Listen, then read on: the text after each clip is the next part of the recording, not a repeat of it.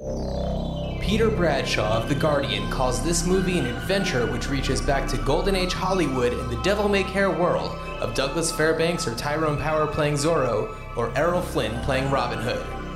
Variety magazine calls it a postmodern fairy tale that challenges and affirms the conventions of a genre that may not be flexible enough to support such horseplay.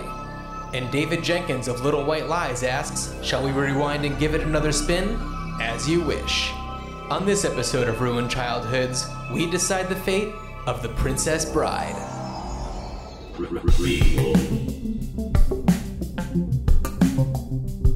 Sequel. Reboot. Which one will it be?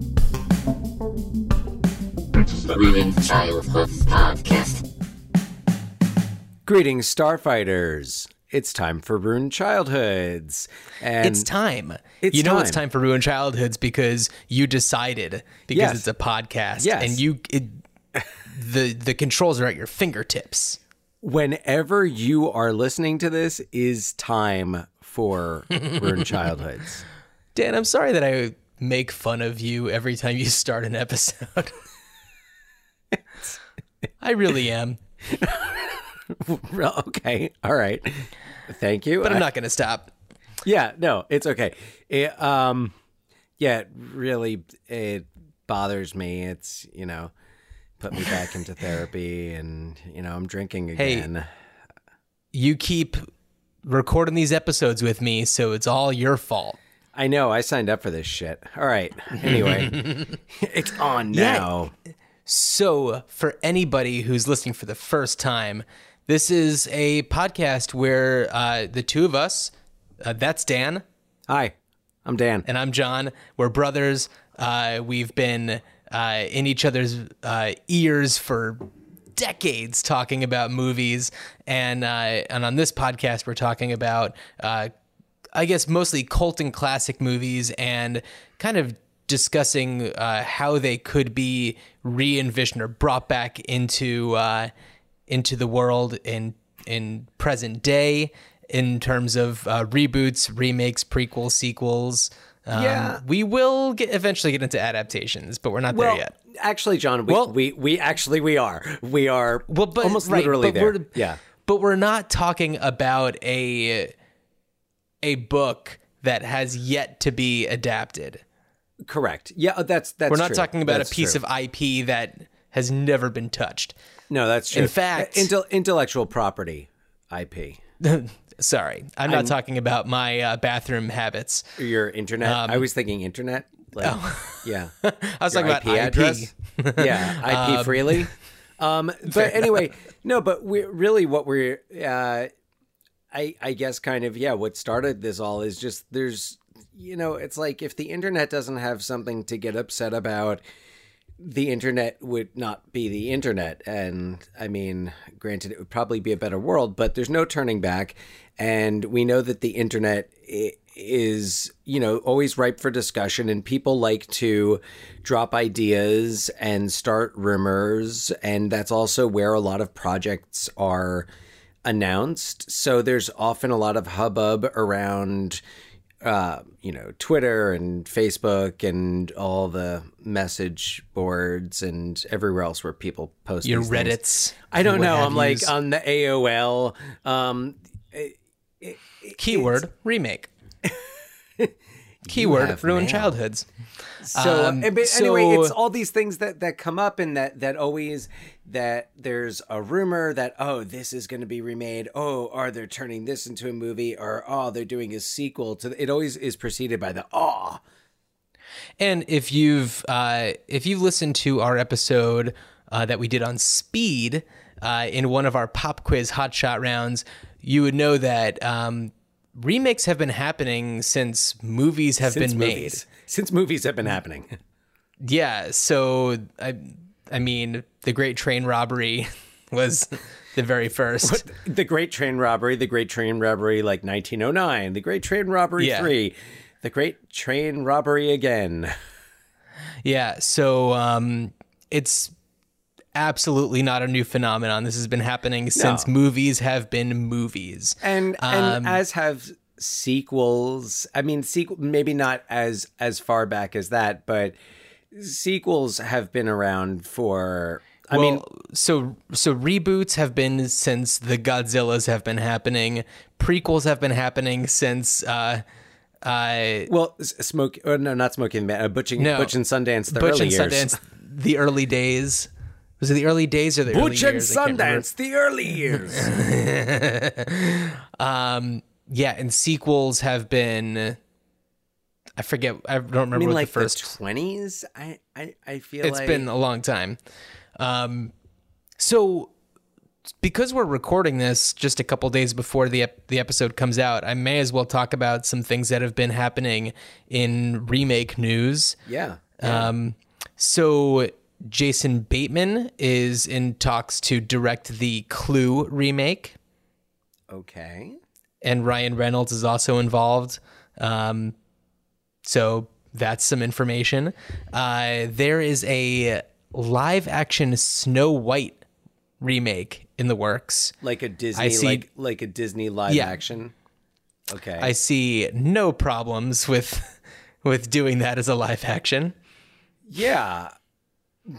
I mean, yeah, wow, you'd be hard pressed to find some potential problems with that one, wouldn't you? Yeah. Talk about movies that have been remade a bunch of times. Ryan Reynolds and Will Ferrell are allegedly remaking A Christmas Carol. Okay. Yeah. I'm just is saying, it going to be, does this have to do with like the Scrooged remake or?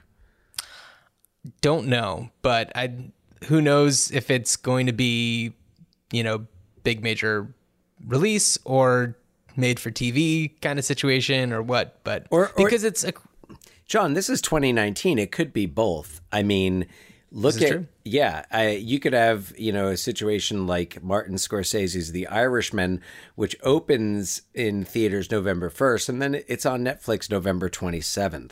Which, by the way, after seeing the most recent trailer, and I'm a mark. I'm a fan of Scorsese, and I've been waiting. I've kind of been wanting for him and Robert De Niro to work together just at least one more time while they're both still working. And I'm excited for this. The most recent trailer dropped this past week, and I really enjoyed it. I got excited by seeing, all Harvey Keitel and, De Niro and Joe Pesci, and it got me really, really excited for The Irishman. So, I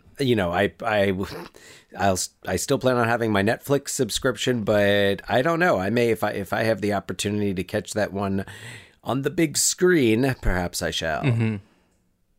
No, it looks pretty good to me. It could be a made for TV or made for streaming and box office hit. Yeah. And the one other thing that I figured was worth mentioning, I don't know if we've talked about it, but they're remaking House Party, the Kid and Play classic. And it's being produced by LeBron James. Okay. And it's written and directed by Reginald Hudlin, who directed the Old Town Road music video, which I haven't seen. Reginald Hudlin also, I believe, directed House Party, like the original House Party. Are you for real? Yeah. How come that's not coming up in any of these articles?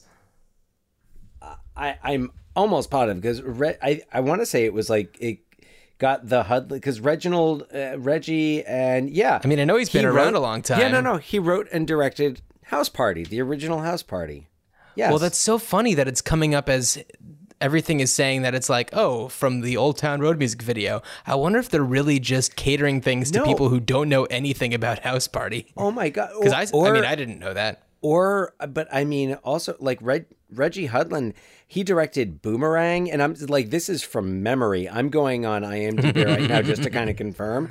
House Party was his first big movie. He did House Party, then Boomerang. He did The Great White Hype with Sam Jackson, Jeff Goldblum, the Ladies Man with Tim Meadows, which is I gotta tell you, I mean, I never watched that one. I saw it once, but as far as like that era of SNL adaptations go, I want to say The Ladies' Man was one of the ones I enjoyed a bit more. Well, I love let's Tim say, like, Meadows. Superstar. He's Yeah, so but good. Tim Meadows is fantastic in it. But yeah, and then it looks like he he did like the Bernie Mac show. Mm-hmm. He's been doing a lot of TV, but I mean, as far as movies go, Well, I know he's been around a long time. I Yeah. just didn't know that he actually did the original House Party. That's Yeah. so funny. Yeah. But Stephen Glover and Jamal Allori, who write for Atlanta on FX, I guess have rewritten the script. So okay. I don't know. Have you seen Atlanta? It's really good. You know what? I started watching it and then just I don't know what happened, but kind of didn't. You had a didn't keep small up with it, child, but- and Yeah, I mean, Yeah. no, that could have been it. I don't know, but yeah. So I didn't. Sorry, I got distracted by something that popped up on my computer screen. Shiny God. things are distracting me. focus. Yeah. So no, but I, by all accounts, Atlanta is just a kind of quality show, top notch, across the board. Yeah, I mean, it gives me some hope for a House Party remake. And what's interesting about remaking something like House Party is that it is so centered around kid and play. You know, it's one of those movies that it's like the stars of it are really the biggest tentpole. And it's like it was their movie. What's up? You're looking at me. Have you seen House Party, the original House Party? Mm-hmm. I've never seen it. Oh, I've always, you know what? I'm gonna have to check in with the library. It's almost never streaming. it's a lot of fun. I mean, I remember coming out. I never saw that. I never saw House Party 2, the one with I think that was the one with the Pajama Jammy Jam, which... Yeah, I think I saw House Party 2. Now, I can give you a distinct memory I have involving House Party 2 and involving me, like, seeing a movie in the 90s. I want to say it was 1991 when I went to the New Park Cinema in Roselle Park, New Jersey, to see Freddy's Dead. Okay. Which was, it was like Freddy's Dead, The Next Nightmare or something like that. It was basically Nightmare on Elm Street Part 6, and it was in 3D. And it was, I mean, wow, awful. But I remember the 3D glasses, or it wasn't like the whole thing was in 3D, but it was like whenever you went into your nightmare, it's like you put on the 3D glasses. And I remember the 3D glasses. They were like the cardboard one, the ones with like the cardboard frames. And I remember like the inside had like the ad for House Party 2 because it was like that's too funny. New Line Cinema. So That is too funny. But yeah. By the way, we need to give an update. Our hometown movie theater, the Cranford Theater, was being closed down and it's reopening. I heard this. So that's pretty cool. We're going to have to swing by when we're in town next weekend Yeah, absolutely. and just look at it. Yeah, I mean, see what's new about it. I did get a chance to go to my new local movie theater. Okay. Yeah, You don't have to name it. No, it's actually though it's the building. It's like a historic movie theater in the Seattle area. Okay. And it always reminded me of Cranford because, as you know, our faithful listeners would know, the Cranford movie theater used to be a twin cinema, and it was always kind of very exciting. You know that it was like there were two movies there, and everyone in town was going to see like one or the other one, and then it got multiplexed, and it's what happens when a movie theater gets flipped and when it lands, it has a lot more. It gets suplexed, and when it lands on its back, it has a lot more. That's what happens. Screens inside. Exactly. So it got multiplexed, and it just kind of reminded me of that. It was also like it's like everybody from town. It was almost like everybody who was at that movie like was able to walk there from home. And it was just kind of, it had that, like really small town, hometown movie going experience. Oh yeah. So that was kind of fun. Saw Ad Astra. And anything you want to mention? I will say it is, if you're going to see it, it's worth seeing on the big screen. It is, it's another impressive Brad Pitt performance. And because it's a current release, I don't want to say much about it. I do want to say it definitely has that aspect of being, it like in that introspective sci-fi genre where there's obviously you're going to have your comparisons to 2001. Has he ever been to space before? Brad Pitt been to space before? Yeah. I'm just trying to think if like everybody from the Ocean's movies has yet been to space. I was like George Clooney did Gravity, and Matt Damon was The Martian. George Clooney and Sandra Bullock, Gravity. Yeah. Oh, that's right. Yeah. Let's see who else has been to space from the Ocean's movies. Has Casey Affleck been to space? Ben Affleck has. Ben Affleck has been to space. I'm trying to think, has Don Cheadle been to space? Been to the space? Been to the space? He's been to the space. I feel like trying to think Armageddon. Yeah, I feel like there's got to be somebody from there. Steve Buscemi. Steve Buscemi, but he's not an Ocean's nope, actor. Doesn't matter. Anyway, right.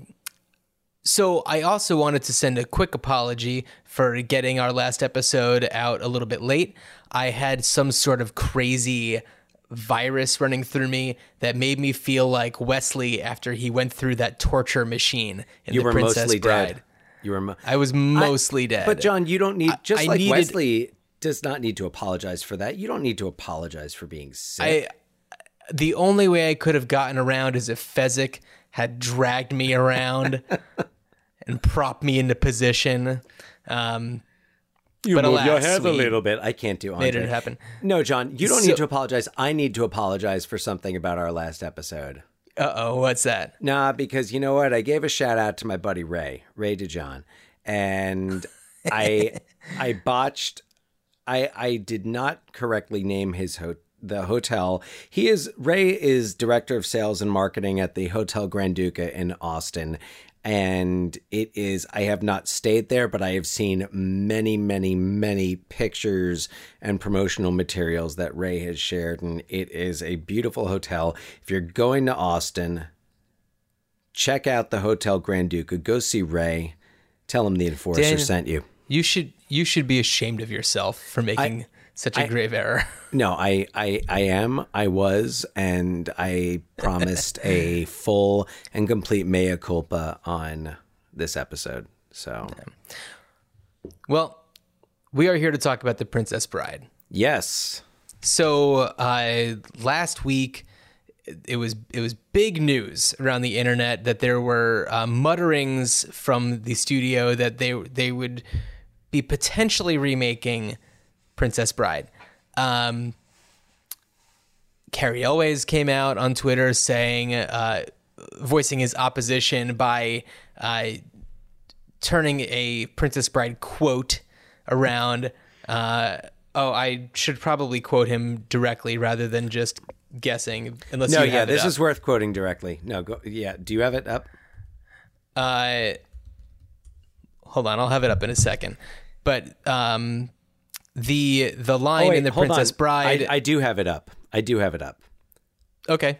So, well, I anyway, do have it up too. The line in The Princess Bride referring to Buttercup threatening to end her own life says that oh my god, I don't know the exact quote, but it's the most perfect pair of breasts would be a pity to ruin them. There's a shortage of perfect breasts in this world. it would be a pity to ruin yours or to ruin one. And what he said was, there's a shortage of perfect movies in the world. It would be a pity to damage this one. And Jamie Lee Curtis, Not quite the same. All right. yeah, Jamie Lee Curtis, who is married to Christopher Guest, who played Count Rugen, the Six-Fingered Man. She does say that as someone who's been married to the Six-Fingered Man for over 30 years or whatever it is, she also voiced her opposition. And to these I say, yes, it's a classic movie, but it's not a perfect movie. No. And remaking this movie would not ruin it. Right. Yeah. I mean, and now whether or not there really needs to be a remake of it is another question. Like the we'll purpose, get to that. like what purpose would be achieved. Right. But it's not going to ruin your like the Star Wars prequels sucked. They did not ruin my love for episodes 4, 5, and 6. Right. Yeah. Nor should they ruin your enjoyment of any future, any of the later Star Wars movies. Gus Van Sant remade Psycho shot by shot. It was not really that great. It's famously a bad remake. It did not at all vitiate the reputation of Alfred Hitchcock and his Psycho. Scarface is a remake. And that's one where, the remake is the popular one. Yeah. That's true. And I've never seen the original, I think 1931 Scarface, but that's proving my case. Yeah. It's like sometimes movies are better when they're remade, sometimes they're not, and that's okay. It doesn't change the original. Right. And then there's the other question of whether this is a remake, a readaptation of the William Goldman novel. Well, and William Goldman wrote the screenplay adapted from his book. So Carrie Elwes, by the way, Carrie Elwes was probably upset that this was a planned remake and not a sequel, because a remake would mean there's no roles for him. So yeah. Although he was on last season of Stranger Things, so his stock is up. Oh, that's right. Yeah. I mean, unless he's coming back as like Miracle Max or, somebody like some. I have trouble with character. that one. Yeah. Look, I'm just saying. He could come back as he could be the Six-Fingered Man. He could be Count Rugen.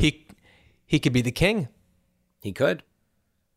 Anyway, so yeah. So let's talk a little bit about the original here. So Princess Bride, it's starring Carrie Elwes, Robin Wright. We got Billy Crystal in there. We have Andre the Giant. We've got Wallace Shawn. We've got Mandy Patinkin. In a career-defining role for a lot of people. Oh, yeah. And what's funny is, depending on how big of a fan you are of Christopher Guest, you have your own idea of what a career-defining role of his is. But I just have to point out something that I never realized, and that is the connection between Princess Bride and Waiting for Guffman. Go on. So Princess Bride co-stars Christopher Guest and Wallace Shawn. And in Waiting for Guffman at the end of the movie, Christopher Guest's character, Corky St. Clair, is showing off his entertainment memorabilia store, and he has action figures of the My Dinner with Andre. So he's got a Wallace Shawn action figure, because My Dinner with Andre stars two people, and one of them is Wallace Shawn. So that's very interesting. It always struck me. I was like, wait a minute. Is there a... I'm like, did they become friendly? Like, what's the connection there? But I never put that together and was really excited. But yeah, like you said, career-making roles. Part of what makes the movie special, I think, is that the leads were really unknowns at that point. Yeah. I mean, they're essentially children. And Carrie Elwes, he had that kind of swagger to him that was very Errol Flynn, which was, I mean, yes, of course, he also went on to portray Robin Hood, but like that's kind of the swashbuckler. That's kind of his MO in this movie. Yeah. So so we've got this really solid cast, and we all not to mention Peter Falk and Fred Savage. Yep. Who the movie is the envisionment of the reading of the book from a grandfather to his sick grandchild, which was very, I don't know, it felt important to me rewatching it then as a sick person myself. I was like, oh, I feel this. I get this. I am a Fred Savage right now. I always connected because I had like every action figure that he had in like on his toy. He had like all the He-Man figures, and it was like the special like the Evil Horde action figures and a Captain America action figure, which I had. So I remember seeing that and thinking like, not only when the movie opens, he's in bed playing this video game, which was a baseball video game that I had for the Commodore 64. So like he was playing this game, and I kind of connected with that. As I believe this was right before Wonder Years. I think this might have been like a year before Wonder Years. So, but that's the setup is Peter Falk, the grandfather, who's come to read the story to this kid must be really sick because like he's a brat, and I kept thinking, I was like, he must be pretty sick. He also thinks that his grandfather is like, lying about what he reads in the book, and it's like, as he's watching his grandfather read the book, he's like, no, you got it wrong. Sorry. I'm already jumping into kind of the things because honestly, like watching the movie again, I thought to myself, there's always been, every time I've watched The Princess Bride, hoping to experience the pure magic that a lot of people I know experience during this movie.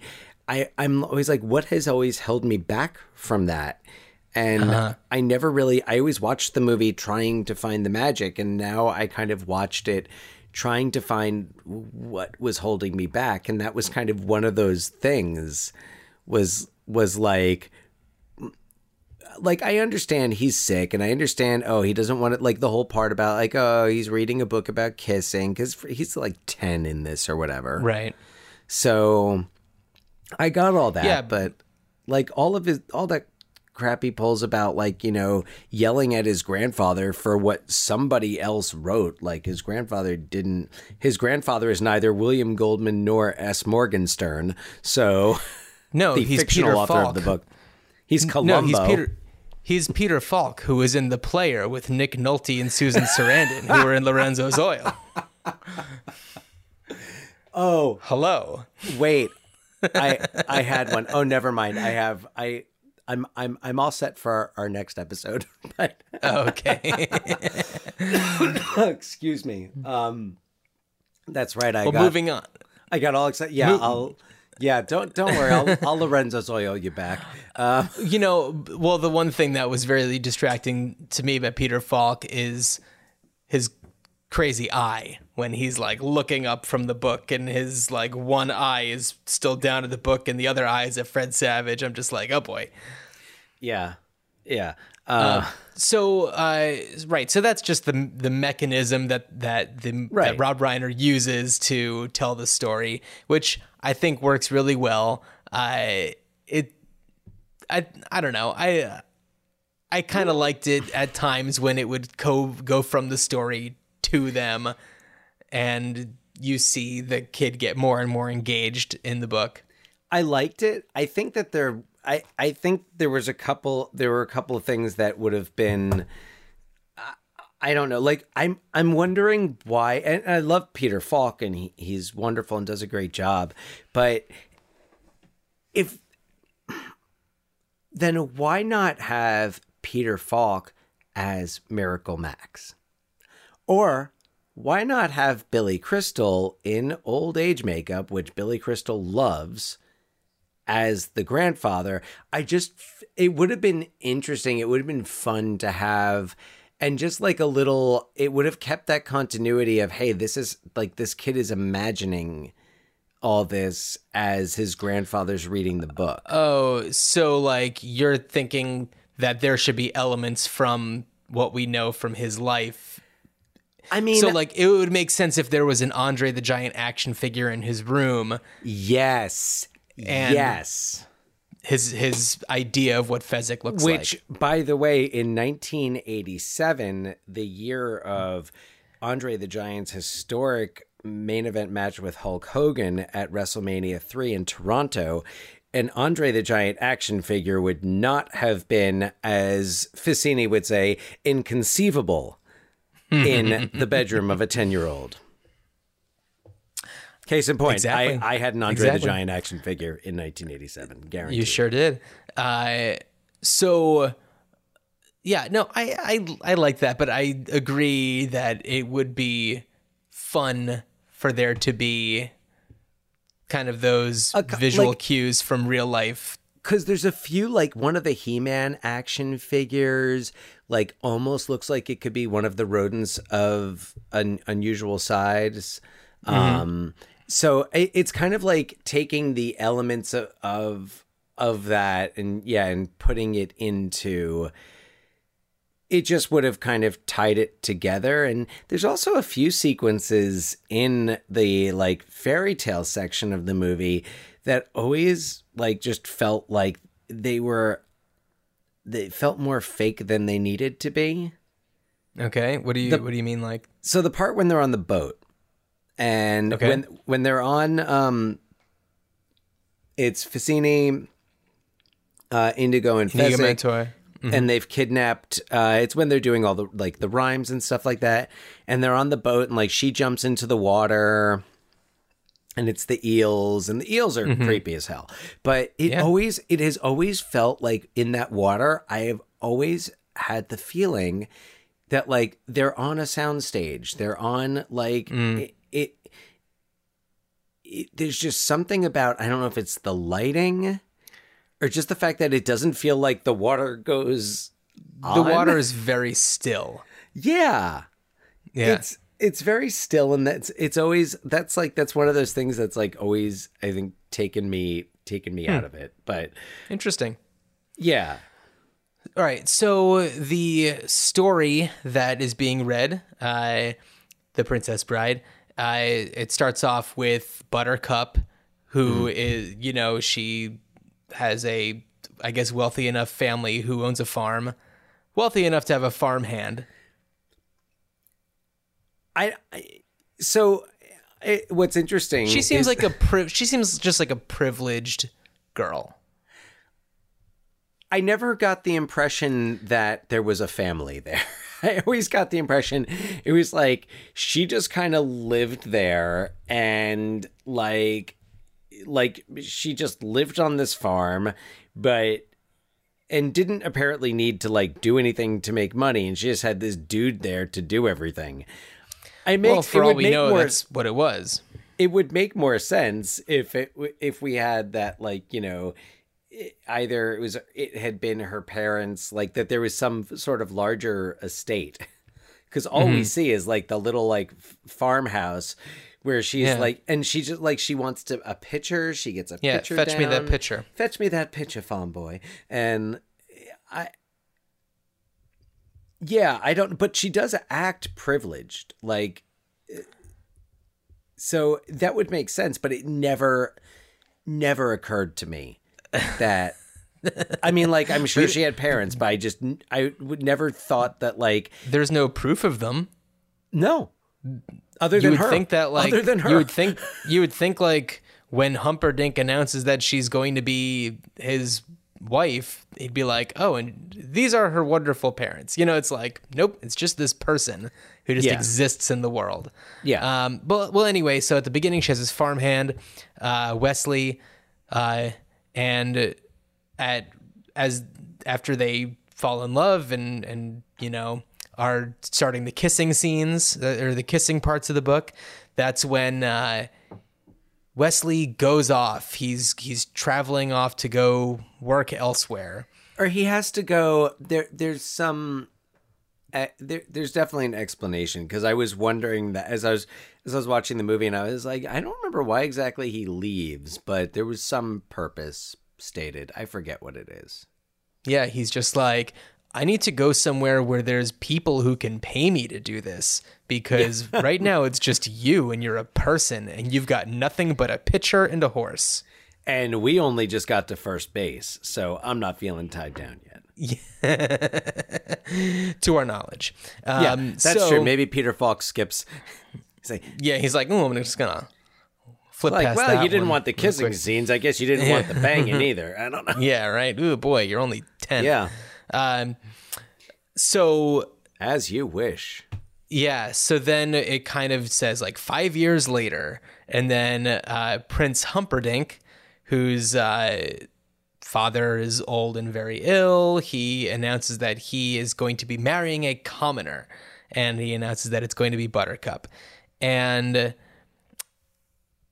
that is kind of where things really take off, because then she is kidnapped by the aforementioned Inigo Montoya, Vizzini, and Fezzik, led by Vizzini, Wallace Shawn's character.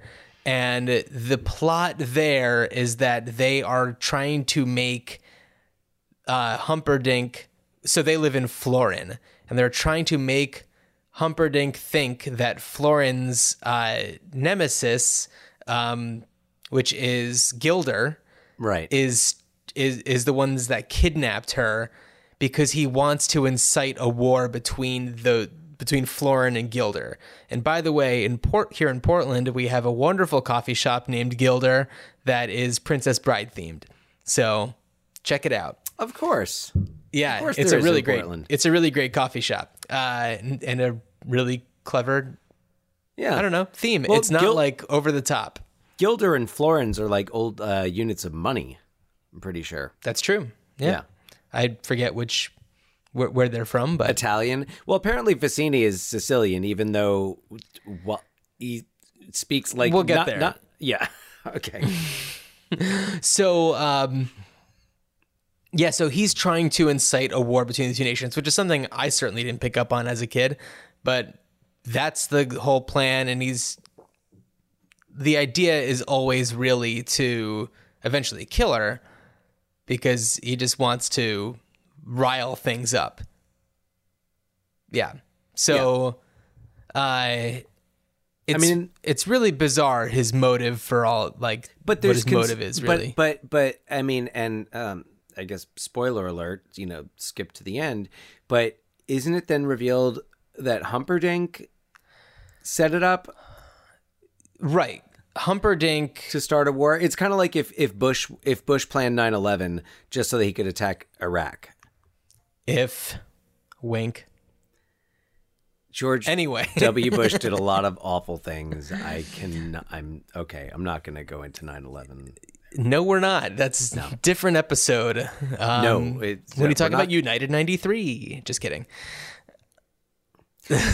I will Let's say get back this. to the princess. This is all we will say about United. No, but because you brought it up, I will say this about United 93.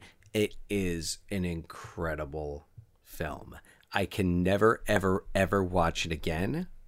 Mm-hmm. But, like, incredibly powerful movie. Anyway, that's all we are going to say about United 93 on this say podcast. about United 93. Yeah. Right. So, Vizzini, Inigo Montoya, and we'll talk about that unit for just a second. So Vizzini tells Buttercup that they are lost circus performers, but that's just the conceit to get her attention for a few minutes while they kidnap her. But so he is just this con man criminal, and Montoya is a recovering alcoholic who has been trying to seek vengeance for his father's death at the hands of Count Rugen, the six-fingered man. He doesn't know Count Rugen's name. He just knows his father was murdered by a six-fingered man. When Inigo was just 11 years old, and he tried to fight the six-fingered man, but he was just a child, and Rugen gave him scars on either side of his face, and he's been seeking revenge ever since, which has driven him into alcoholism, and the only person who can save him is Vicini, I guess. So there's that. The only person who will hire him, yeah. The only person who will hire him, and but he's keeping him sober, essentially, somehow.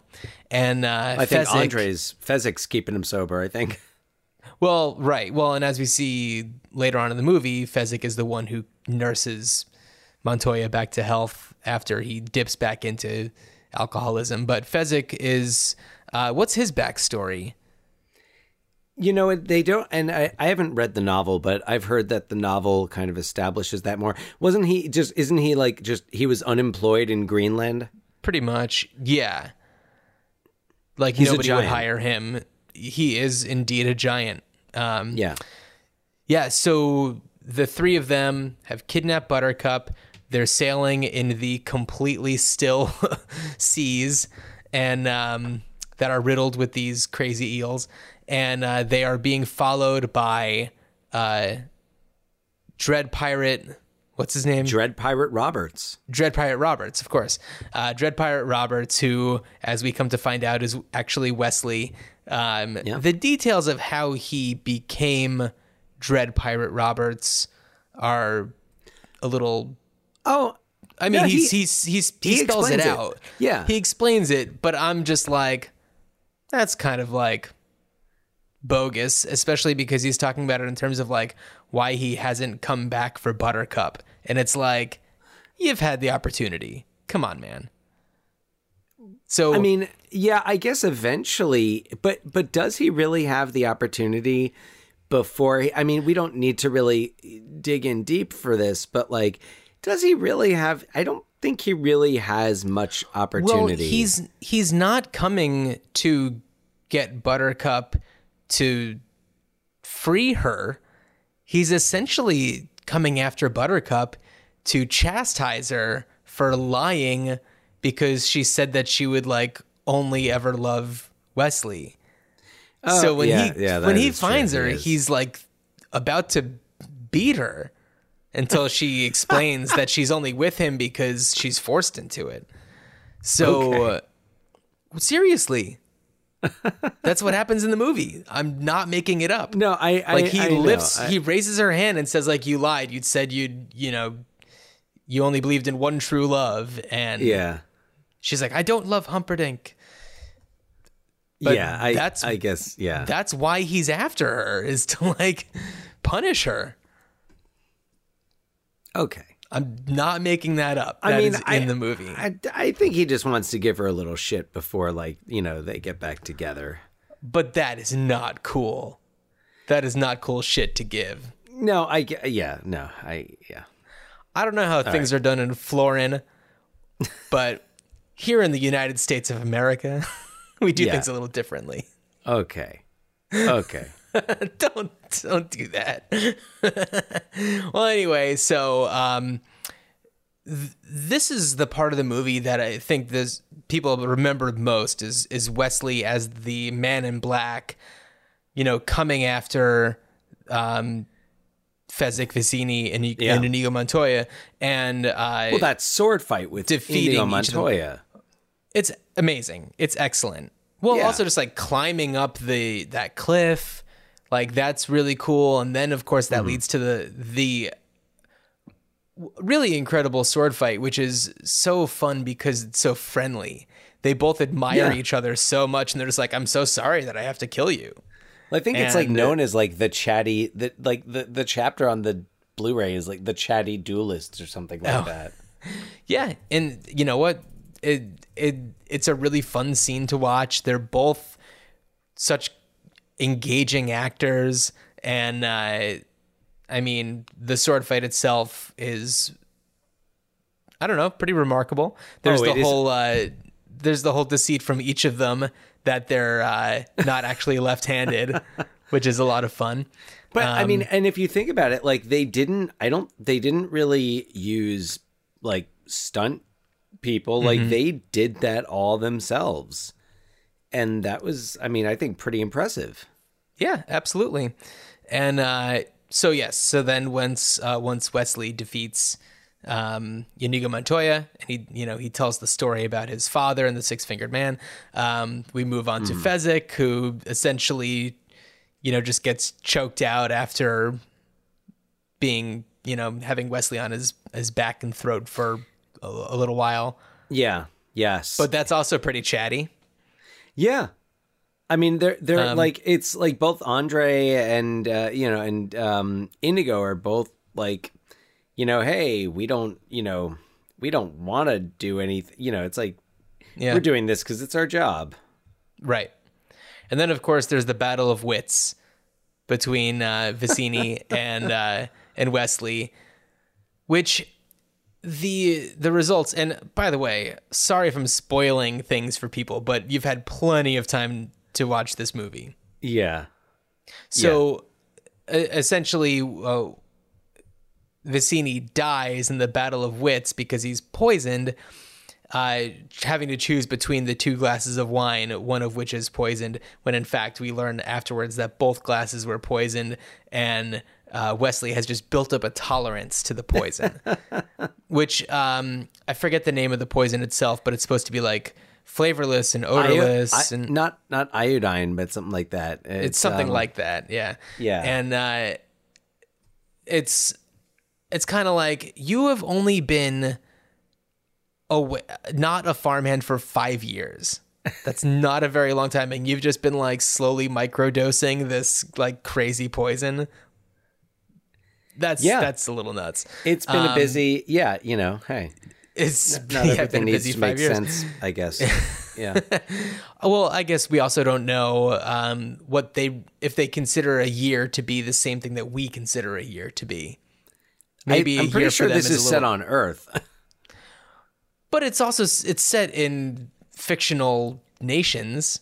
It's like, who knows? He does reference Sicily, though. Yeah, it's weird. Like, that's true. It takes place on Earth, but who knows? There's this odd like combination of the fantastical and the realistic. Because I mean, I don't know. Look, maybe it is on a different planet where Sicilians sound like Wallace Shawn. Yeah. That is true. Not letting that shit go. Yeah, or a Spaniard is actually a Jew from Chicago. Though, I mean, I don't know. I'm not Spanish, but surprise. But whatever accent he is doing, if that's like an authentic Spanish regional accent, that's awesome. Otherwise, like, he does stick to it. Yeah, he does. Wallace Shawn does something different, but that's okay. And Andre's just Andre. It doesn't matter. Oh, he's Andre the Giant. He can do whatever he wants. Yes. So anyway, I don't want to tell the whole plot of the movie. We've been going into it long enough. Yeah. It's a whole thing. But John, would this be the time? Because I think I did some. I did some soul searching while I was watching it. And did you really? Yeah, but you know what? Because it's like, I always felt like, man, what am I missing with this movie that like, I like it. You clearly don't love this movie. I love parts of it, but there's other things that just, they make my brain stop and say, wait a minute. Like, okay, for instance, when Buttercup has the nightmare, when she's announced as boo, you had true love. Yeah. So it's a little interesting that that Peter Falk's narration doesn't introduce this as a dream, because if this was a book, like an actual book, that would just be really confusing, because it's like, wait a second, is the king dead? Is he not dead? Because it's set up very right, like realistically. There's no like there's no effect It's not added just, to make it. it's not only from her perspective. Right. Yeah. Exactly. So it like that definitely always that bothered me, and I don't know how you also like also in her dream that crown is huge. That crown is like the size of her head. Yeah. But yeah, that always kind of I don't know, that always kind of bothered me. Also, it's like Humperdinck when she's like, all right, so he's got Wesley locked up in the pit of despair, and she doesn't know that. The pit of despair. Mel Smith. You'll never get out alive. I have no problems with Mel Smith in this movie. Oh, he's so good. He's amazing. He's so good. And Carol Kane is also very good. Carol Kane's and Billy Crystal. Billy Crystal's great. The performances, I take no issue with the performance. Even while as Sean is, it doesn't bother me that much. But so when Humperdinck's got Wesley locked up, and she thinks that he's like back on his ship, and if he doesn't come back, then he doesn't want me. And she's just like, she keeps telling Humperdinck, she's like, oh well, I love him, and like screw you, and I don't want to marry you, and he gets all worked up. And I know maybe this is a character thing, but to me it didn't make sense that he would go like that at some point from the castle to the pit of despair, like on that walk. Would he not cool down to the point where he's like, oh, all right, well, whatever. It's not like he cares. He doesn't love her. He's planning, spoiler alert, he's planning on killing her anyway. I think that just to step into Humperdinck's mind for a bit and his emotions, I think that he's more reacting to the idea that anybody would not want to be married to him. But he plays it so cool. Like it's not long after that or before that where he's just like, oh yeah, no, too bad I'm gonna have to kill her. Like, but yeah, that's what you gotta do. And I'm not just saying this, I'm not just looking for this, but does it seem like there's something with Humperdinck and Count Rugen? Like, is this a Sheriff of Nottingham, Guy of Gisborne thing? Like, are they cousins? Or, like, what? There's just, yeah, I don't know. It kind of struck me. I was like, these two seem to have a real relationship. It definitely seems like Rugen has, I don't know, some feelings about Humperdinck that are beyond professionalism.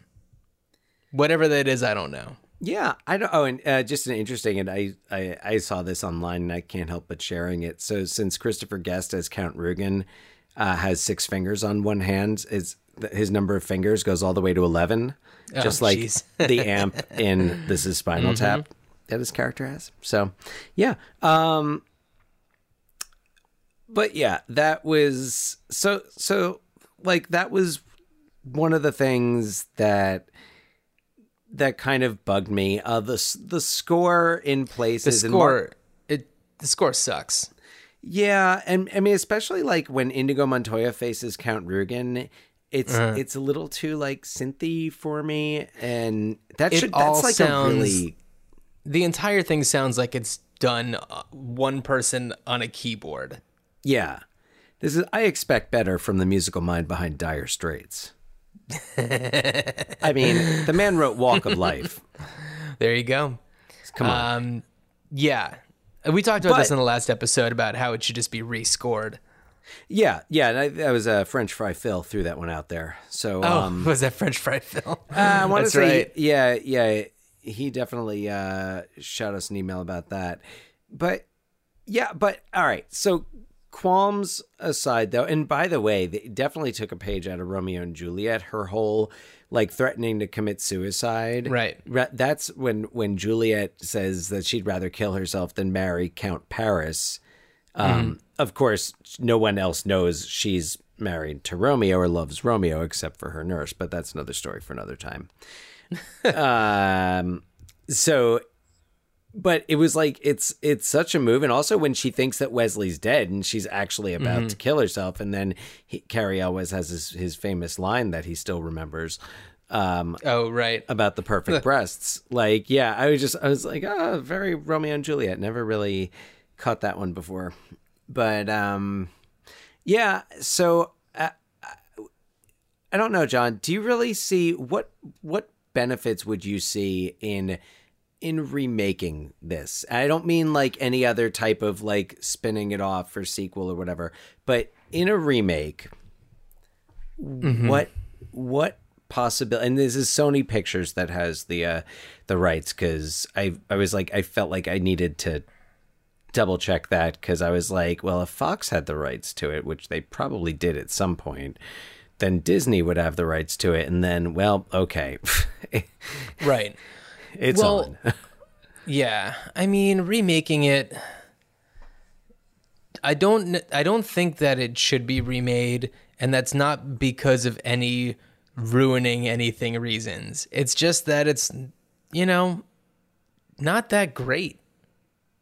Like, I don't think that it's really a story that is worth revisiting.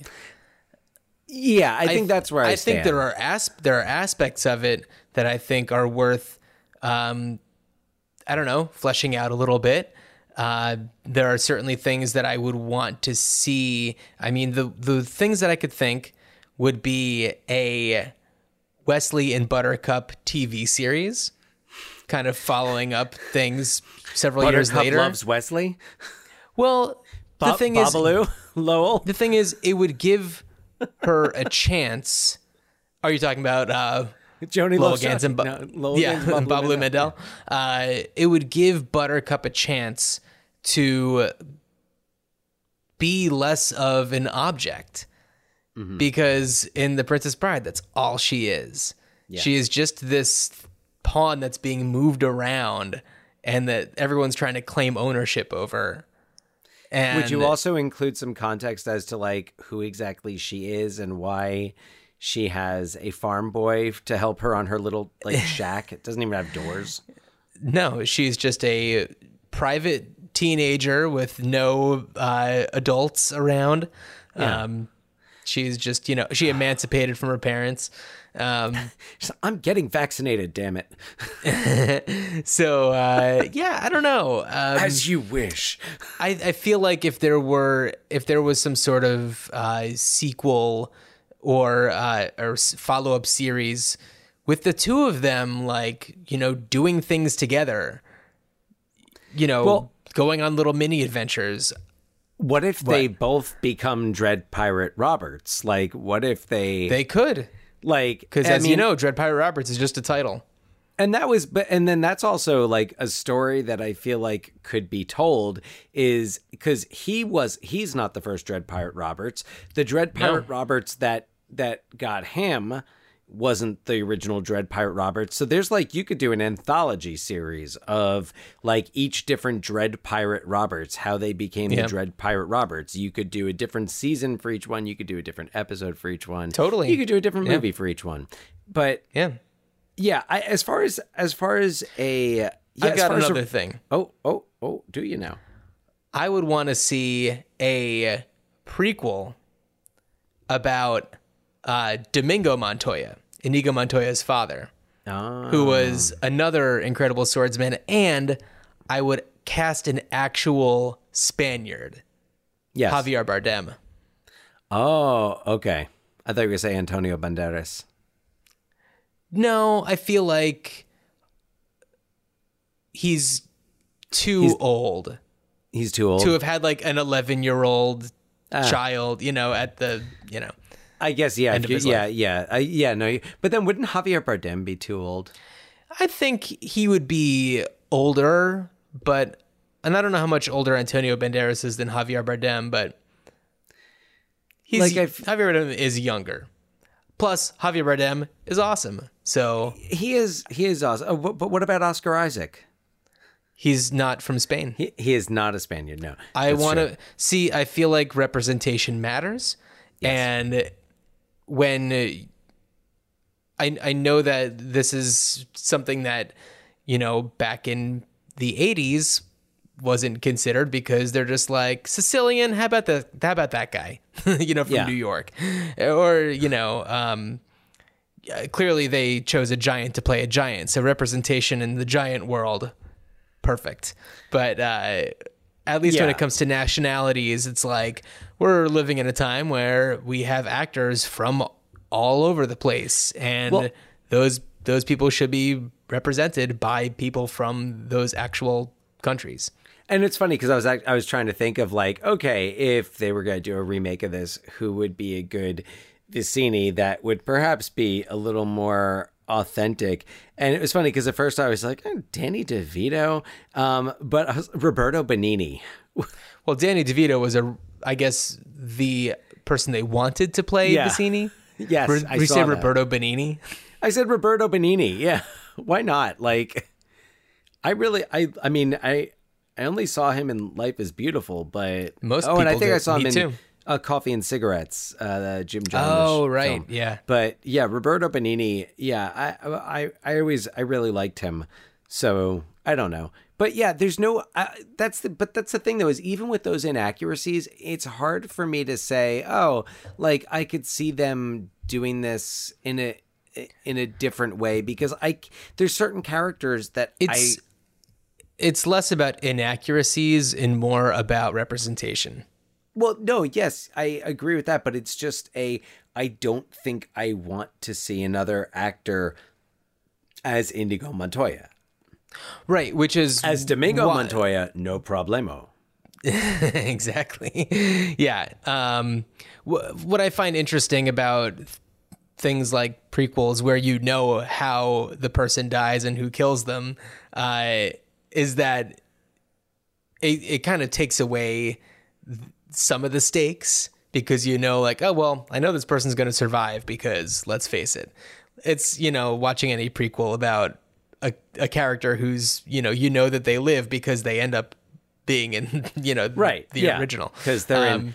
Which is where I think the Dread Pirate Roberts series, I think, because you really don't know the whole history of the Dread Pirate Roberts is. And actually, I do want to say there were some proposed sequels, and apparently the U.S. Copyright Office has a few sequels registered. The Swordmaster Bride, which was registered in 1993. In 1999, there was a screenplay registered called The Pirate Groom, which is they're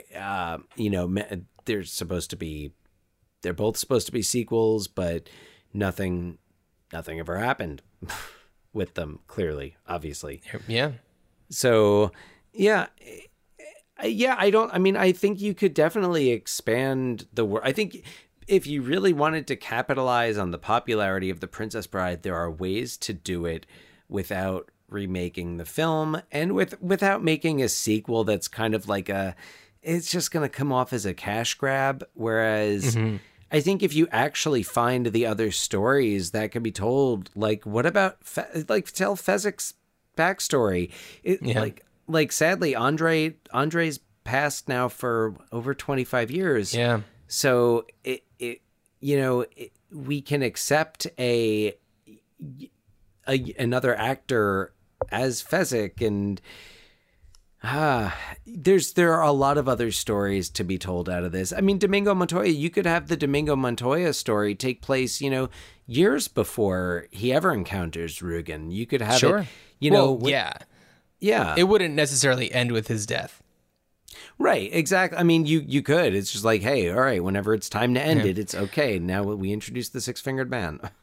By the way, I wanted to just take this opportunity to plug a friend's graphic novel. My friend Box Brown wrote this great graphic novel about Andre the Giant. It's called Andre the Giant: Life and Legend. Dan, did I get that for you? Yeah. Actually, no. I've looked at it at your house. Oh, and never sent it to you. Borrowed it or no. Oh, well, anyway, but yeah, it's fantastic. I gotta read. He's also written graphic novels isn't right because they're nonfiction, but so graphic nonfiction, I guess is what you would call it.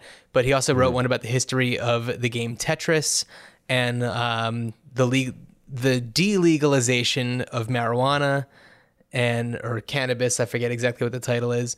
And he wrote one about Andy Kaufman. Did I send you that one? No, I remember I could have sworn hearing I did. Maybe I about meant them. to. Yeah, it's okay. Look, I mean, there's always a suitcase full of things that I'm like, oh yeah, I meant to send you this 2 years ago. Here's a birthday card I never sent you 2 years ago. Well, I'm excited to check out my Die Hard Year One graphic novels that you gave me, so I'm really excited about that. Oh, and you can also check out Robin Wright in the movie White Oleander with Michelle Pfeiffer, who is in The Witches of Eastwick with Susan Sarandon, who is in Lorenzo's Oil. That's a great thing that you can do. Good plug. I have nothing. I have nothing better. It's been really difficult trying to, because I flaked. I got so excited that I thought I had a great 6 degrees of Lorenzo's Oil for the episode we were initially going to do for this episode. Right. That's going to be the next episode. Yeah. Before news broke. Yeah, but before news broke. And before the internet went wild. Yeah, before the internet broke over Princess Bride. And by the way, John, I have to ask you, have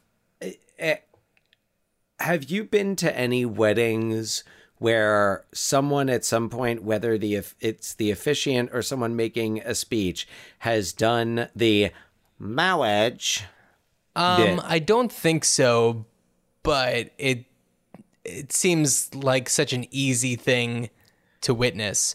Well, this movie is one of the most quotable movies. Yeah, but I want to say that quote in that context never need be rebooted again. Oh, no, totally. Yeah, I'm just because I'm like, I've been to at least 2, and that was, I'm like, no, it's too, too easy. That line works great in the movie, said as it is. By Peter Cook. Right. But, have fun storming the castle. Perfect as is. Exactly. Yeah. Exactly. Yeah. So, So Princess that's Bride. That's what I've got for Princess Bride. Yeah. Oh, you know who I was thinking, though, would be a good Count Rugen in a remake? Tom Hiddleston. Wouldn't he be a good Count Rugen? Yeah. I could see that. Yeah. Sure. Yeah, I didn't really think about any like recasts for this one because I wasn't really thinking remake. I was like, I wish you could cast a Daniel Day-Lewis circa 2000 as Humperdinck. Yeah, right. I was like, I would love to see Patton Oswalt as Vicini, but just to see Patton Oswalt as Vicini and not seriously. Yeah, but yeah, like it would just it would kind of be the same. All due respect to Patton Oswalt. Patton Oswalt wouldn't make it the same. He would put a spin on it. I honestly don't think he would do it though. I don't think he would take the job. Right. I don't know. I guess I could see like for Wesley, someone like Tom Holland. A Tom Holland. I was thinking like a Charlie Hunnam, but Charlie Hunnam might be too old. Too now. old. Yeah. Yeah. Like Charlie Hunnam of 10 years ago, perhaps, or probably more than 10 years ago. Yeah, 15 years ago. A bit like early Sons of Anarchy. Yeah. Well, more like around 2000, was it 2003 or 4 when he did Undeclared? Oh, Undeclared? I think Undeclared was 2003. Yeah. Yeah. I keep forgetting he was on that show. Oh, yeah. He was the charming British guy. Yeah. That was his thing. I just don't associate him with comedy, probably because I watched Sons of Anarchy. So... Well, why don't we talk about our next movie? Oh, you've got something. No. our next movie. Yeah. No, I don't. Our next movie, 1988's Academy Award winner for Best Picture, Best Director, and Best Actor, Dustin Hoffman, who was in Moonlight Mile with Susan Sarandon, who was in Lorenzo's Oil. You got to jump on it. You got to jump on you it. were a little early this week. So, yeah, that's right. We're talking about Rain Man. I'm very excited.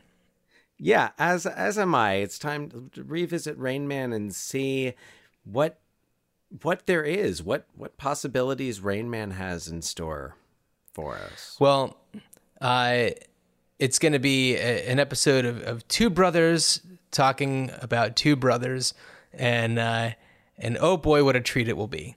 Definitely can be a treat.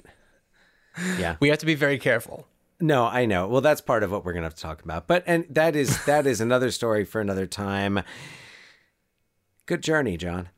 Good journey, Dan. All right. The Princess Bride. Hold it. What is this? Is this a kissing book? True love is the greatest thing. True love. Cynical boss. You hippopotamic lion's mess. You like to scram at us. Brainless, helpless, hopeless. Physics the strongest, the biggest. Girl of surpassing beauty, a princess. Cynical, amazing, the hottest man in black. I know what we tried for. Vanishing, fighting, torture. Murdered by Pirates is good. You killed my father. Prepare to die. Miracles, giants, monsters. The freaking eels. Lightning sand, rodents of unusual size. True love is the greatest thing. True love. I'm waiting for true love. Death cannot stop true love. True love. I think this happens every day.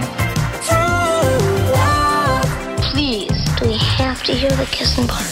The queen of filth, queen of slime. You miserable vomitous mass. An alternative to suicide. Your hideous mass. Scabby, warthog-faced buffoon. The slimiest weakling. Liar! Witch. Rubbish muck. Boo! You. Unemployed. Son of a bitch. True love is the greatest thing. True love. I'm waiting for true love. Hello there. Hey, what you got here that's worth living for? Joined by the bonds of love. Farm boy, poor. Hey, what you got here that's worth living for? And you cannot track that. Not with 1,000 bloodhounds. And you cannot break it. Not with 1,000 swords. That is a noble cause. True love is the greatest thing. True love. I'm waiting for true love. Inconceivable! True love. I think this happens every day. Death cannot stop true love.